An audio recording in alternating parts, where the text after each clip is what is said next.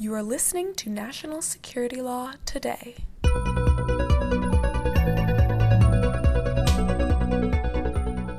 Welcome to National Security Law Today, the podcast of the Standing Committee on Law and National Security. I'm Elisa. And I'm Yvette, and we're here with a special edition podcast celebrating the exceptional life and service of American luminary and national security legend, Colin Powell. And to help us reflect is ABA's Executive Director, Jack Rives. Welcome, sir. Thank you. It's a pleasure to be with you. We're typically super informal around these parts, but Mr. Rives was the Judge Advocate General of the Air Force when I was a wee little baby jag, and old habits die hard. So I hope you'll all forgive me. Well, I think we can forgive you. And it's great to have Mr. Rives here because he had the pleasure to serve alongside Mr. Powell when he was chairman of the Joint Chiefs of Staff. Let's talk just a little bit about what that might have been like. Sure. Yvette earlier described General Powell as a legend, and that's how I saw him when I was first assigned to the office of the chairman of the Joint Chiefs and the legal counsel's office. Military attorneys or judge advocates or JAGs tend to work very closely with commanders, and that was certainly true of my experience on the Joint Chiefs of Staff. General Powell's policy actually required legal counsel coordination on anything he was asked to sign. Early on, I found that was both the good news and the bad news. The good news was we got to see everything the chairman was going to see. At the time, there were only 7 of us in the legal counsel office, and there's an overwhelming volume of paperwork that goes through, and a lot of it has a suspense or required deadline of kind of immediately. So the good news was we saw everything. The bad news was we had to act on everything. But the lawyers in the office had a very good background. We were involved in things. We shared information. So we were able to quickly review documents to determine if there was a legal issue. Interestingly, our most common coordination on the Joint Chiefs of Staff coordination sheet was NLO. All we would do is those 3 letters, and it stood for no legal objection. And what it meant was whoever reviewed it knew enough to say there's no overriding legal issue or concern here. So we would put in NLO and sign our name. The legal counsel also had a copy of General Powell's daily schedule, and he had a standing invitation for us to sit in his meetings whenever we wanted to. So frequently, one of those actions that I had signed off on, NLO, I would go into General Powell's office, and sometimes he would be with maybe a couple of 3-stars from the Joint Staff at his small round table, and he would invite me to sit at the table with him. And frequently over his shoulder at the time I would see, and this is the summer of 1993, I would see CNN over his shoulder with a live broadcast. And I could tell sometimes they were talking about what we were talking about. And I was thinking, okay, I've got some insights that you would like to have. But General Powell did value the legal inputs. It was a pleasure to work with him. In fact, I had incredible opportunities to get to know General Powell from my very first day on the job. You asked what was he like, and I could use every positive adjective to describe him, and I'd still be understating his character and his integrity. He's just a genuinely nice man who cares about people. He was extremely intelligent. He was always engaged. He was a warm and caring person. He had a positive attitude that inspired others. He always treated everyone with dignity and respect. Just to give you one example, my first day on the job, I was told about a case that General Powell was involved with from his early days as chairman of the Joint Chiefs of Staff, and it had come up for litigation, and I was told I had the lead in that case. So I frequently had discussions with General Powell, and when he was in his last month before retiring, the parties chose to depose him. And of course, he was very busy, especially in his last month on active duty. And so I worked it for him where he could actually do the deposition in the tank. The tank is the conference room where the Joint Chiefs of Staff met. And needless to say that the day of the deposition, there were about 24 plaintiffs' attorneys there who came from the West Coast and St. Louis and all over just to be in the presence of General Powell. I had prepared him for what a deposition is like and how We could make objections for the record, but he would have to answer any questions. And I noticed during the deposition that the plaintiff's attorneys would ask the right questions. Jerome Powell's answer often would call for a follow-up, and they really deferred and didn't do the follow-up that might have been embarrassing for General Powell or would have been harsh because they were respectful of his approach. Depositions are never fun if you're the person being deposed, but General Powell handled it very effectively. As we were leaving the tank, that's about probably a 150-foot walk from the tank back to the chairman's office. We noticed outside the chairman's office, there was a young Army major with what appeared to be his parents and his grandmother. And the easiest thing in the world, the young major, I saw he had a Joint Chief of Staff badge on him, but I hadn't seen him around, and I'm very sure General Powell didn't know him because I later found out where he worked, which was in a 5-digit office in the bowels of the Joint Staff among 2,000 other people. But the easiest thing in the world would have been for General Powell just to walk by. And then the family would have been able to say, wow, we were outside General Powell's office and we actually saw him. But instead, what General Powell did is he stopped, he spoke to the family, he told them how much he appreciated the contributions of their son, the Army major, to the Joint Staff and to the country. He shook their hands, and you could tell that the family probably wasn't going to wash their hands for a long time because they had the honor of being in his presence. He really did handle everything with class. He led by example. And most recently, I had an opportunity to spend some time with him just a couple of years ago. We spent about a half an hour reminiscing, and he was just a wonderful man, truly a great American. Well, I just want to ask Mr. Ives if on some of the occasions where you're in General Powell's office, if you saw his inscription from Thucydides, of all manifestations of power, restraint impresses men most. That's been well remarked upon. He had like a cross stitch of it. Did you get to see it?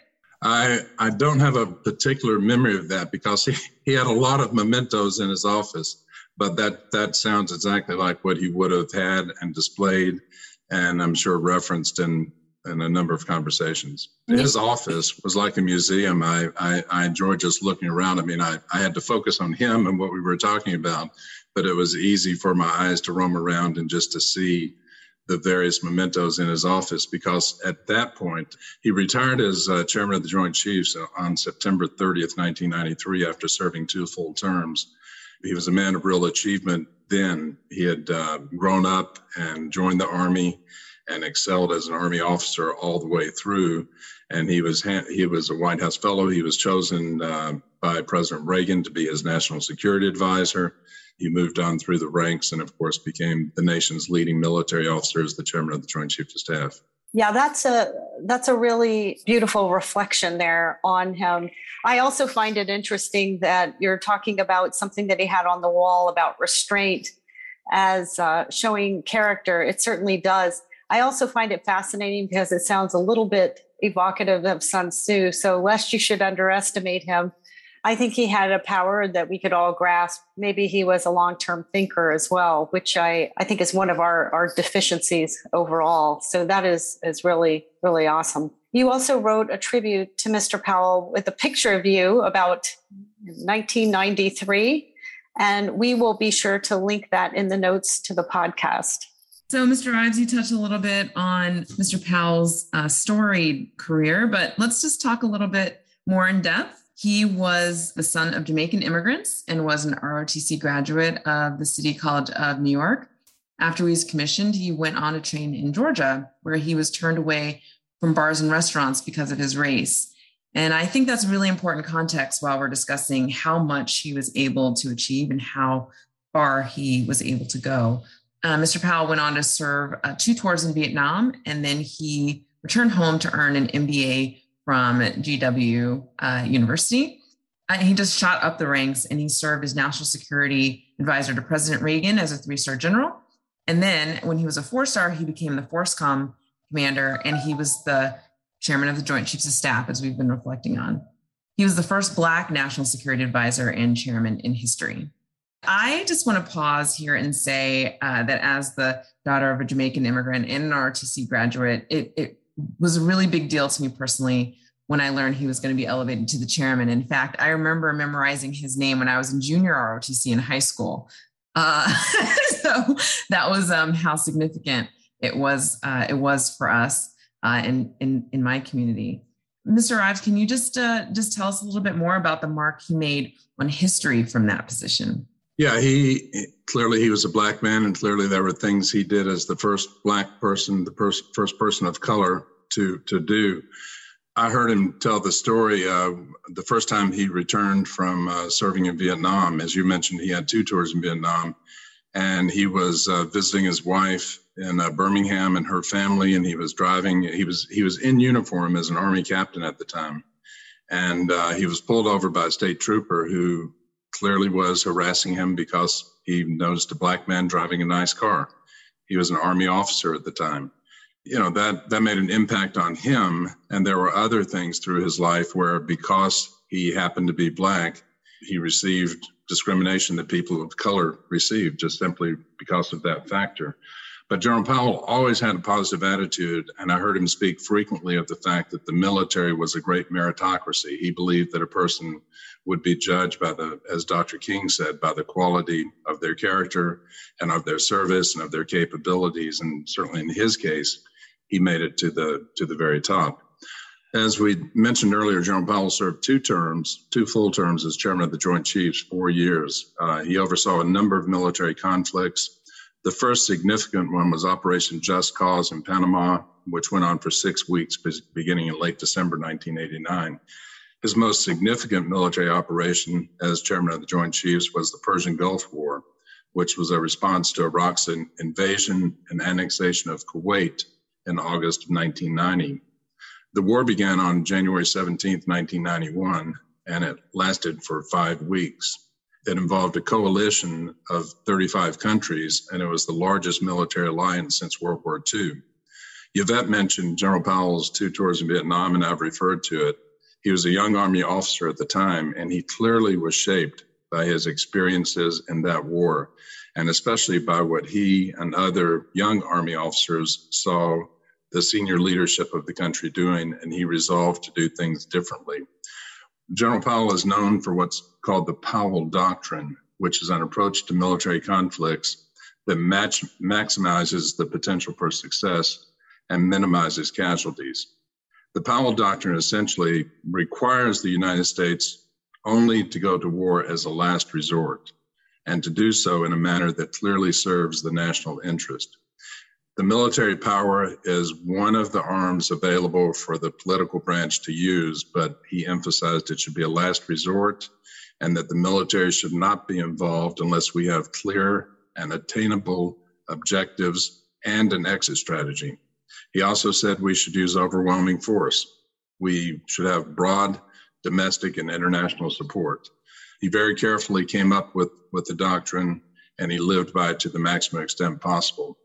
He applied the doctrine when he was briefing reporters at the Pentagon at the beginning of the Gulf War. He famously summed up the military's approach when responding to a question. He said, "Our strategy is very simple. First, we're going to cut it off, and then we're going to kill it." In all things, I would summarize by saying General Powell was thoughtful and effective.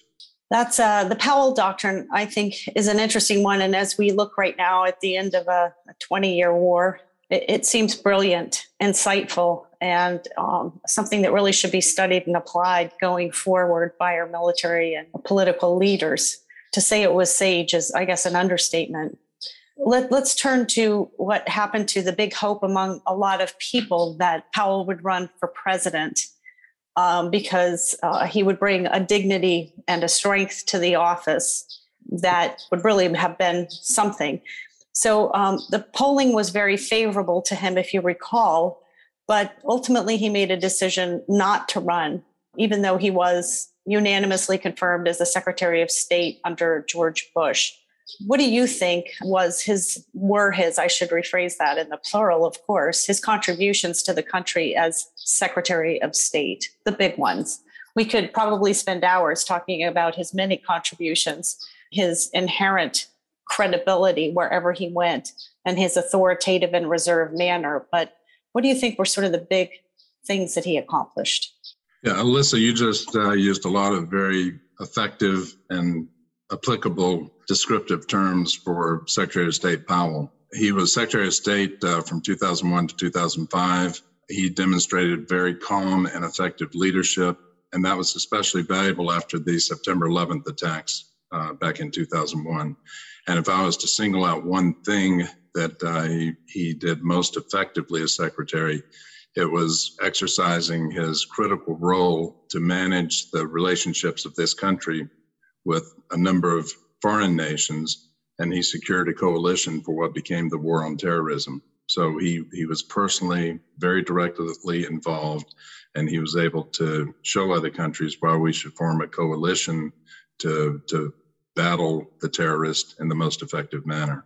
And after he left office, he effectively left public life, but he was absolutely not forgotten. At the time of his passing this week, he was considered to be a highly respected elder statesman on both sides of the aisle. And he was incredibly influential in politics and national security throughout his decades of service, including after he left an appointed position. Yeah, General Powell wrote several books. I would especially commend his 1995 autobiography, My American Journey, and also his 2012 book, It Worked for Me, which expands on his life experiences and lessons learned. Jerome Powell really was a great man. He had a great love for this country, and he leaves an incredible legacy. We will miss him. There's so much more that we could say about Colin Powell, and we will hyperlink in the notes to the podcast the books that Mr. Rives has just referenced. But I want to thank you, Jack, for being here. It's always lovely to have a firsthand account of somebody of this stature. And it is with great sadness that we remember his passing. We've been privileged, whether you know it or not, on the standing committee we've been graced by the presence and membership of his son, who has joined us. And perhaps Holly can mention, just a few things about that. Yeah, yes, thank you. Michael Powell was a member of our Standing Committee on Law and National Security in the late 90s, just before he became chair of the Federal Communications Commission. And he was so much like his father in both grace and stature, just delightful. Yeah, one of my early days on the Joint Staff, General Powell, who had a great love of family, of course, his son Michael blessed him with his first grandson at the time. And it's interesting to me to now see the grandson as a fully grown man, which is, of course, what happens as time goes on. He told me the story of Michael was an Army officer, and he was in a tank that was in an accident, and it crushed his hip, and that caused him not to be able to continue serving on active duty. So General Powell joked about what he moved on to, which was a career in the law. But General Powell is very proud of his son. And as I mentioned, he really valued lawyers. He relied on the legal advice. It was incredible to me with how busy I knew he was when he would read through. Some of our legal reviews were a lot more than NLO, no legal objection. I worked for a Marine colonel at the time. He was the senior judge advocate in the chairman's legal office. And General Powell later took him with him to the State Department. It was Colonel Jim Terry, who had an SJD from the University of Virginia Law School. And Jim sometimes would write more than 20 pages, and he would have attached maybe 15 or more different attachments. And it would be passed into the chairman's office. And sometimes the very next morning, it would come back to our office. And General Powell may have a note on page 13 of Jim's memo. And he'll say, how does this jive with attachment 13, page 24? And I'm thinking, how did you read that? But it was General Powell's handwritten notes. So obviously he's the one who did it. And he absorbed the information and he later applied it effectively. He always made people feel welcome and special. I saw him conduct a number of ceremonies. And unlike a lot of even very effective political leaders who would be reading notes or needed a teleprompter, I would see General Powell go from one busy meeting to another, from one ceremony to another, and he would just speak eloquently and effectively. So a wonderful man. Right. Well, we extend our sympathies to Michael Powell from the committee. And Jack, I just want to say thank you for coming. I also want to thank our audience today for listening to this special podcast. We do not ever take your attention for granted. The Standing Committee on Law and National Security will keep bringing you national security law topics every week. please be sure to hit the subscribe button on your app of choice. And if you have topics that you would like us to cover or feedback you'd like to give us, please find us on Twitter at ABANatSec or send us an email at nationalsecurity@americanbar.org. And don't forget, the lawyers hosting this podcast are here in their individual capacity and not on behalf of any agency or firm. The views expressed on national security law today have not been approved by the House of Delegates or the Board of Governors of the American Bar Association and accordingly should not be construed as representing ABA policy.